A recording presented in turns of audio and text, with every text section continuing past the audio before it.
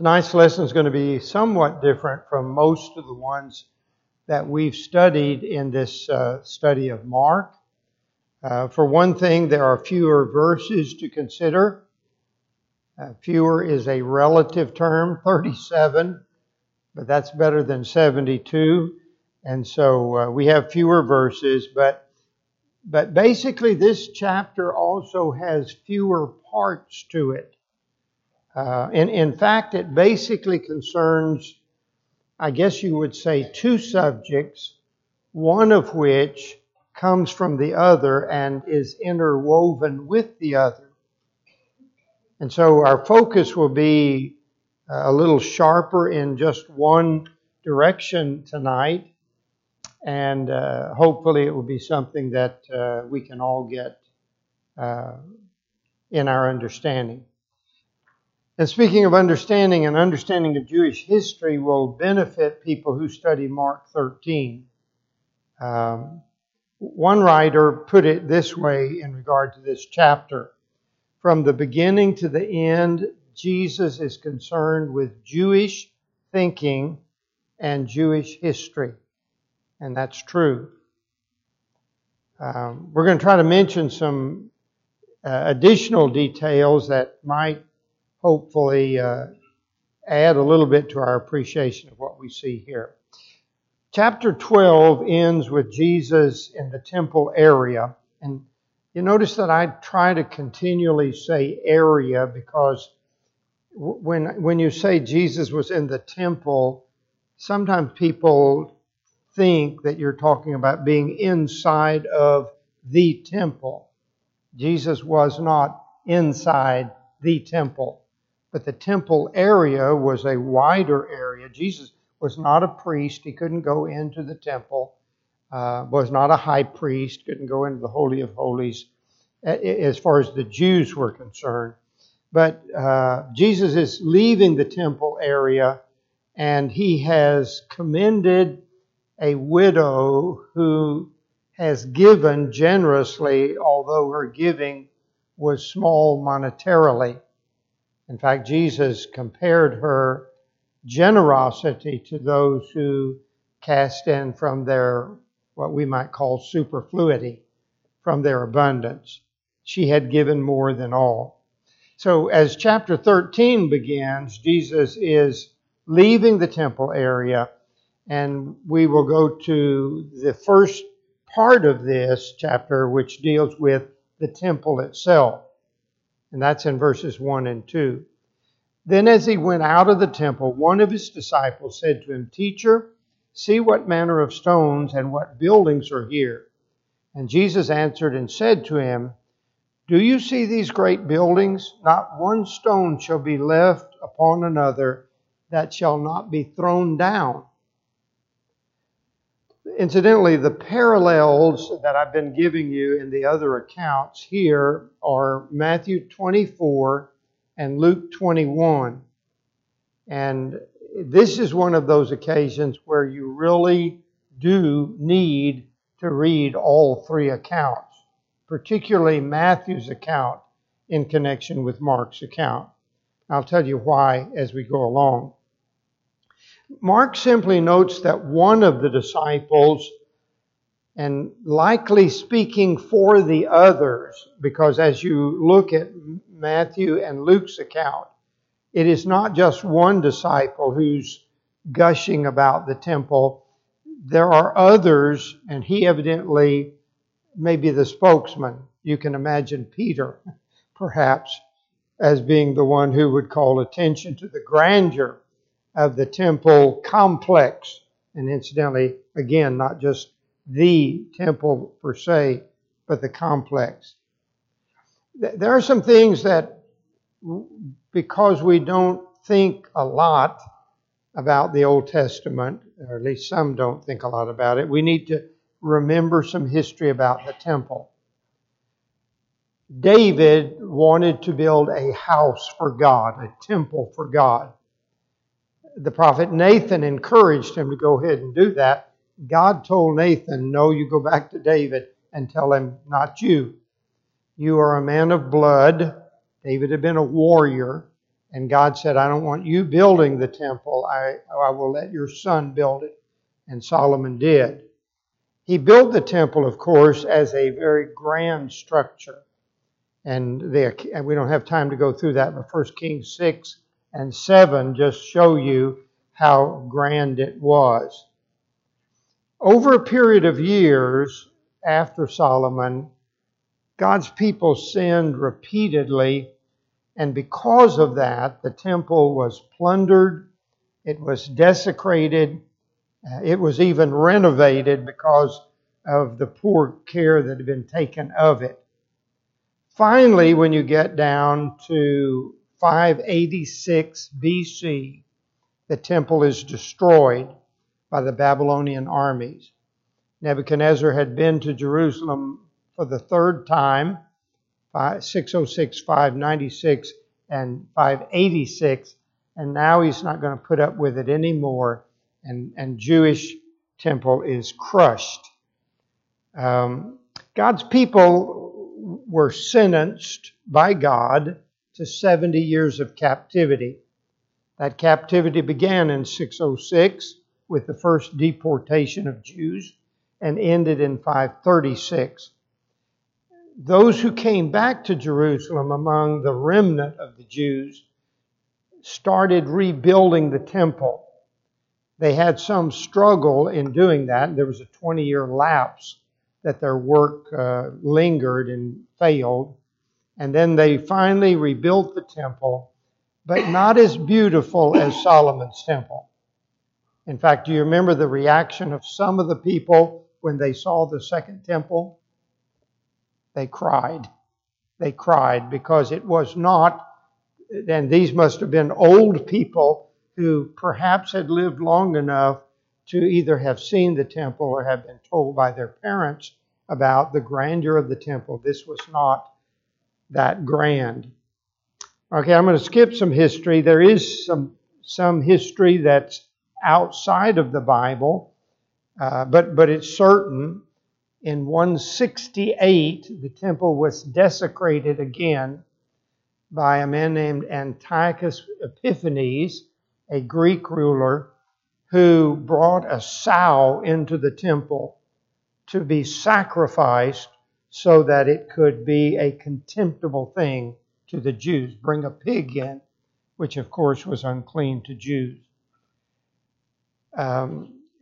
20 or 19 BC, Herod the Great, who was not a really good person at all, certainly not a full-fledged Jew, and certainly not a lover of Jews, but for his own perhaps personal pleasure and to make the Jews think he loved them, he started a massive building project. And that's when the temple began to be more than the temple. It began to be a complex. There was a court of the Gentiles, a court of the women, and so there were a lot of surrounding things. That was a very long process. In fact, Herod died, and the work continued after his death. And in fact, it continued after Jesus was crucified and went back to heaven. It was completed only a few years before it was destroyed again in 70 AD. And I'll talk to you a little bit more about that later.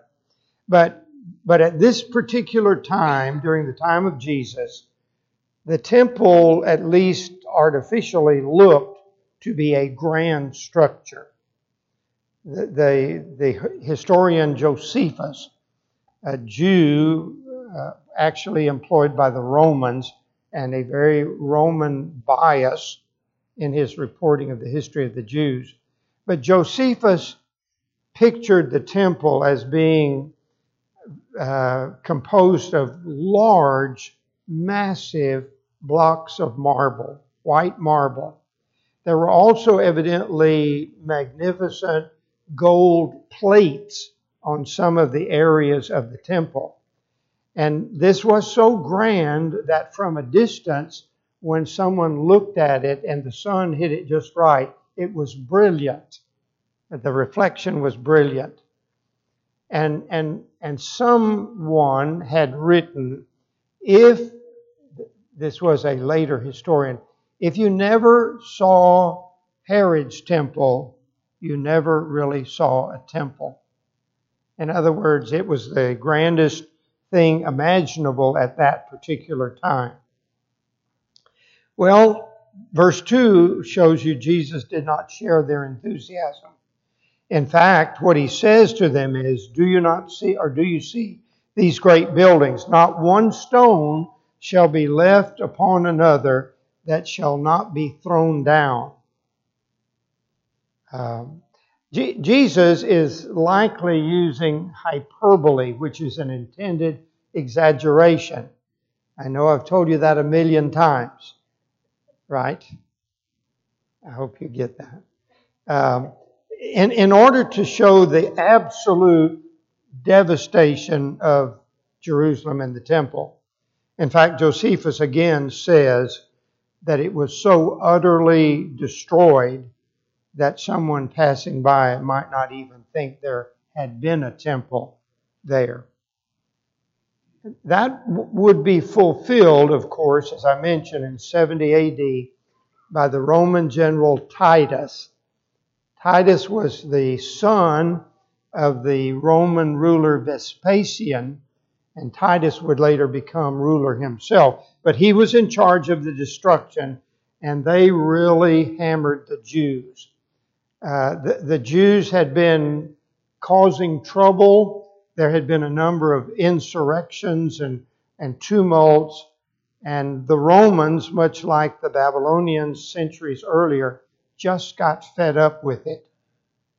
And it is believed, and I'll go back to this a little bit later, but more than 1 million Jews died in that city during the siege. There's an irony about that I'll mention to you also. Well, Jesus, from this point, is going to need to explain this to the disciples. Verse 3 says, as he sat on the Mount of Olives. Now notice this. Mark is very picturesque sometimes. Opposite the temple. They have ascended evidently somewhat on the Mount of Olives to a vantage point, and they're facing the temple. They're looking at this beautiful structure from a distance. And 4 of the disciples, Peter, James, John, and Andrew, we wonder why it's not Peter, Andrew, James, and John. That's the way we learned it, right? Ask him privately. They get Jesus apart or wait till he's by himself. They come to him and they ask this. Tell us, when will these things be? And what will be the sign when all these things will be fulfilled?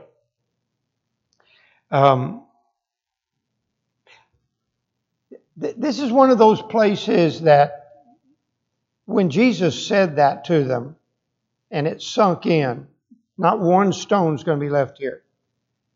This is one of those places where we really wish we could have just captured the shock that these disciples must have felt in their minds.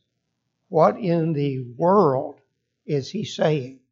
Not one stone is going to be left on another. And so they ask these questions, but it's also important, and I want you to turn back to Matthew 24 for just a moment, because Matthew does something that Mark and Luke do not do, and I'll explain that in a moment.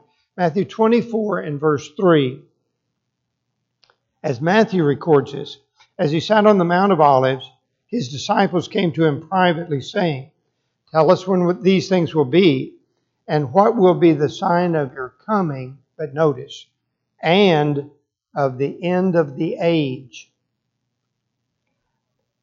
The 2 questions that Mark focuses on here in this account that he gives is, when is this going to happen? And what's going to be the sign that it's going to happen? Likely, Mark is not clueless about what was asked, but it is to be understood, I think, that in the disciples' mind, Mark didn't think you had to ask the third question. Because these Jews, because of their feeling about Judaism and the temple, likely thought if this happens, it will be the end of the world. They believed the temple would last forever and that Judaism would last forever. And they could not imagine separating the destruction of the temple from the end of the world. And so I think they're asking this. Surely it would be the end of all things. Well, Jesus answered very carefully. And many have misunderstood what he said. It is very, very important to recognize that he answered more than 2 questions. He answered 3 questions. When will this be? When will the sign of this fulfillment? And what will happen when the world ends? Okay, the end of the age. First, he starts off talking about the destruction of the temple. And then he will turn his attention to what that prefigured. And this is what I mentioned at the beginning about 2 subjects intertwined. The destruction of the Jerusalem will actually be a prefigurement of what's going to happen at the end of the world. Just like Jerusalem is going to be destroyed, so will the world be destroyed. The end of the age. First, the destruction. And he spoke of some general things, signs that they could focus on. Here they are. Take no heed, verse 5 says, that no one deceives you.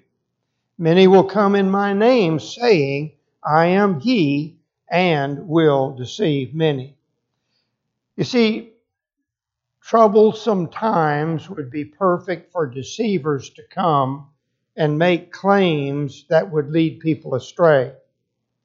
In fact, if you remember in Acts, the 5th chapter, Gamaliel, a Jew, refers to 2 false messiahs who had already done that. They had already claimed to be the Messiah and had led people away. That would happen evidently again after the time of Jesus.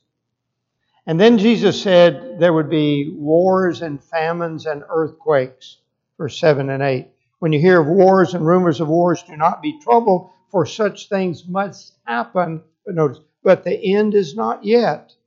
For nation will rise against nation, kingdom against kingdom. There will be earthquakes in various places. There will be famines and troubles. These are the beginnings of sorrow, not the end of it.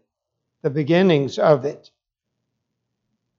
There are 2 severe famines mentioned in the book of Acts. And that's one of the reasons, remember, Paul was taking up a collection to take it to the saints in Jerusalem because there had been a Judean famine. And history, of course, tells us, and you forgot, but you read it, about the destruction of Pompeii, a cataclysmic volcanic eruption, Mount Vesuvius, 63 AD.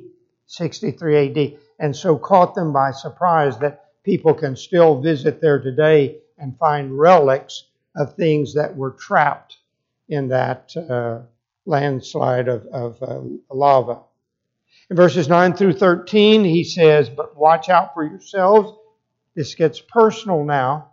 There are going to be wars, rumors of wars, famines, earthquakes, but watch out because they will deliver you up, you, the apostles, up, and you will be beaten in the synagogues. You will be brought before rulers and kings for my sake, for a testimony to them. Remember Paul standing before Felix Festus Agrippa? And the gospel must first be preached to all the nations. Colossians 1. Look at Colossians 1. And verse 23. Paul is encouraging the Colossian Christians. He says, if indeed you continue in the faith, grounded and steadfast, and are not moved away from the hope of the gospel, which you heard. Notice, which was preached to every creature under heaven, of which I, Paul, became a minister. Again, there's another hyperbole. You see, if you're from Texas, you probably would say, you mean every last person? And that's not what he's saying. He's saying by hyperbole, it has gone into all the nation. It has been proclaimed. And Jesus said that needed to be done. Incidentally, Colossians would have been written in about 61 or 62 AD. So that is before the destruction of Jerusalem. Now in verse 14, Jesus would provide a specific sign. Here it is. When you see the abomination of desolation spoken of by Daniel the prophet standing where it ought not, then he says, let the reader understand. Those are Mark's words, I think. Hey, think about this. What is Jesus saying here? That specific sign, of course, would refer to Daniel's prophecy. And if you'll look at Luke 21, Luke 21 makes it clearer. That's why you need to look at all these together. Luke 21 and verse 20. But when you see Jerusalem surrounded by armies, then you know that its desolation is near. The sign would be when Jerusalem is encompassed by armies, that will be the lead up to the abomination of desolation. Incidentally, the Romans would also desecrate the temple. Now, here is the irony of what happens next in verse 14. Jesus says, let those then, when you see that happening, and you can see it, let those who are in Judea flee to the mountains. Friends, they did just the opposite. People flooded into the city, and that's why Josephus says 1.1 million people died in Jerusalem. Jerusalem wasn't that big. But all the Jews, instead of escaping and going away, decided, let's get into the city. And what that caused was massive problems. People started getting sick. Josephus records some really gruesome things about men who became so hungry that they were eating shoe leather, that people were getting into gutters trying to eat dead animals. And I don't mean just recently killed, but rotting animals. A woman, much like the Old Testament story, killed her own child and broiled it and then offered it as food to those who came knocking on her door looking for food. It was gruesome. And Josephus said that the Romans had no pity when they came in because they were so incensed at the Jews that they slaughtered men, women, and children. I didn't care who they were. They were Jews. And they slaughtered them. Josephus also says that about 97,000 Jews were taken captive. Then in 21 through 23, incidentally, let me go back a little bit, because this course of action that Jesus talks about, fleeing to the mountains, makes us certain that he's talking about a local event. You see, if he were talking about the end of the world, fleeing to the mountains won't do you any good. If the world ends, fleeing to the mountains is not going to help. In verses 15 through 18, he even gets more specific. Let him who's on the housetop not go down into the house, nor enter to take anything out of the house. Let him who is in the field not go back to get his clothes. But woe to those who are pregnant, those who are nursing babies in those days, and pray that your flight may not be in the winter. It'd be exceptionally hard to travel in the winter, and especially with babies.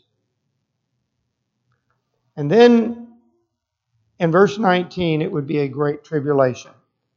For in those days there will be tribulation such as not been since the beginning of the creation which God created. Incidentally, there's just a little ironic statement, which God created. Creation which God created. That Mark was not an evolutionist. Until this time, nor shall it be. And unless the Lord had shortened those days, no flesh would be saved. Notice, but for the elect's sake, whom He chose, He shortened the days. I don't know if you can depend on it. A later historian by the name of Eusebius claimed that not one Christian died in that massacre. I don't know if that's true or not. But he does say, but for the elect's sake, not the Jews' sake, but for the elect's sake, God shortened the day. We don't know what exactly that means, except that we do know from history that for some reason the Romans stopped the siege before it was actually fully completed. The temple was destroyed, but they could have done much more. And then they took off and left, and figuring, I guess, that they had done more. But I think that's also providential. Then verse 21, there's another warning. If anyone says to you, look, here is the Christ, or look, there He is, don't believe it. Again, a ripe time for somebody to say, well, this is surely the time Jesus is coming back. It says in verse 22, for false Christs, false prophets will rise and show signs and wonders to deceive, if possible, even the elect. Sometimes people are troubled by the fact that evidently Satan has given power to individuals to do things that shouldn't be done or couldn't be done, wouldn't be done naturally. But those were intended to deceive. And then in verse 23, but take heed, see, I have told you all things beforehand. Now, beginning in 24, Jesus starts using language that is unfamiliar to most Western thinkers today. It is called apocalyptic language. And apocalyptic language is highly symbolic language that is often intense. It's very vivid. It's dramatic. But it's not literal language. It is figurative language. Notice, after that tribulation, the sun will be darkened. The moon will not give its light. The stars in heaven will fall. Look, you know the stars didn't literally fall. Powers of the heavens will be shaken. Then they will see the Son of Man coming in the clouds with great power and glory. And then He will send His angels and gather together His elect from the four winds, from the furthest part of the earth to the furthest part of heaven. Those who think that Jesus is referring to His second coming in verse 26 don't really understand this correctly, because again, Jesus is talking about apocalyptic things. And this is very similar to Isaiah 13. We don't have the time to read that, but Isaiah writes about the destruction of Babylon using apocalyptic language. Ezekiel 32 uses apocalyptic language over the overthrow of Egypt. It is not literally stated, it is apocalyptic. But now notice in verse 30, assuredly I say to you, this generation will by no means pass away till all these things take place. If Jesus was talking about His second coming, then He was wrong. Because His second coming didn't take place before the destruction of Jerusalem. Then He adds this, heaven and earth will pass away, but my words will by no means pass away. Then it's very important to notice that Jesus moves to the third area, the end of the world. And He says this in 32. But of that day and hour no one knows, not even the angels in heaven, nor the Son, but only the Father. There are a number of contrasts between what comes before verse 32 and what follows verse 32. Note these things. Days, plural, D-A-Y-S. Verse 17, verse 19, verse 20, verse 24, and then you come to verse 32. But of that day, singular. Jesus offers no specific signs, only a lack of knowledge as to when it occurs. And incidentally, this is one of those places that helps us understand that Jesus arbitrarily chose to divest himself of some knowledge while he was on the earth. Because you see, if Jesus had retained the knowledge of when the end of the world is to occur, and he knew, God knows when the world's going to end. We don't. He does. Had he known that, it would have been very difficult to say, but don't worry. I mean, not to say, don't worry, it's not going to happen while you're alive. It's centuries away. What Jesus wanted those disciples to do, and I'll get to this, is the same thing he wants us to. Be prepared. You just be prepared. Be ready. And he talks about the suddenness through a story, beginning at verse 34. It is like a man going to a far country who left his house, gave authority to his servants, and to each his work, and commanded the doorkeeper to watch. Watch, therefore, for you do not know when the master of the house is coming, in the evening, at midnight, at the crowing of the rooster, or in the morning, lest coming suddenly he find you sleeping. Now notice this. Verse 33, watch and pray. Verse 35, watch therefore. And then finally in verse 37, and what I say to you, I say to all, watch. I say to all, watch. So from that moment forward, every person who listens to Jesus needs to understand the obligation to be ready, to be watchful. That's hard to do, isn't it? It's hard to do. I wonder, I know myself, I don't know about you, I wonder how infrequently do I think this really could be the last day. This could be the end of the world. Am I ready? Am I living my life so that whatever moment Christ comes, I'm prepared? One of the things that is harmful to us is we become so settled in to our lives, don't we? We like it. You know, we think that the early disciples often prayed, "Come, Lord Jesus." We pray, "Wait a minute, don't come now. We got things to do. Still got plenty of things we want to get accomplished." And probably don't have the anticipation that they had, nor the preparedness. He wants all of us to be prepared for His second coming.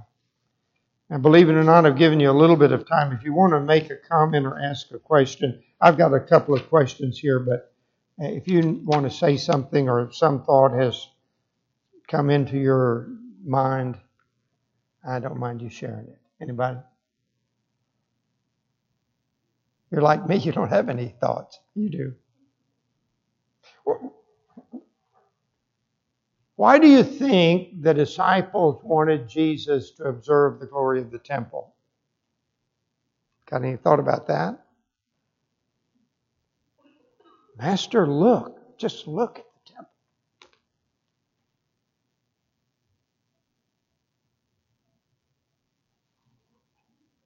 Why do you think? They were very physical, weren't they? They loved their nation. They loved their system. They didn't want the system to end. Even after all that Jesus had taught them about the kingdom, the rule of God is coming, I'm not sure that they had ever sort of cleared out all of the idea that the rule of God doesn't mean Judaism. The rule of God means God's people who are obedient to Him no matter where they come from. The kingdom is to be expansive, not very negative and small. Okay. Watch. Need to watch. Okay. You're going to talk or not talk? Anybody? Yes, sir. Carrie? No, don't point to other people, Carrie. Oh, Danny? I had to get a help from the back.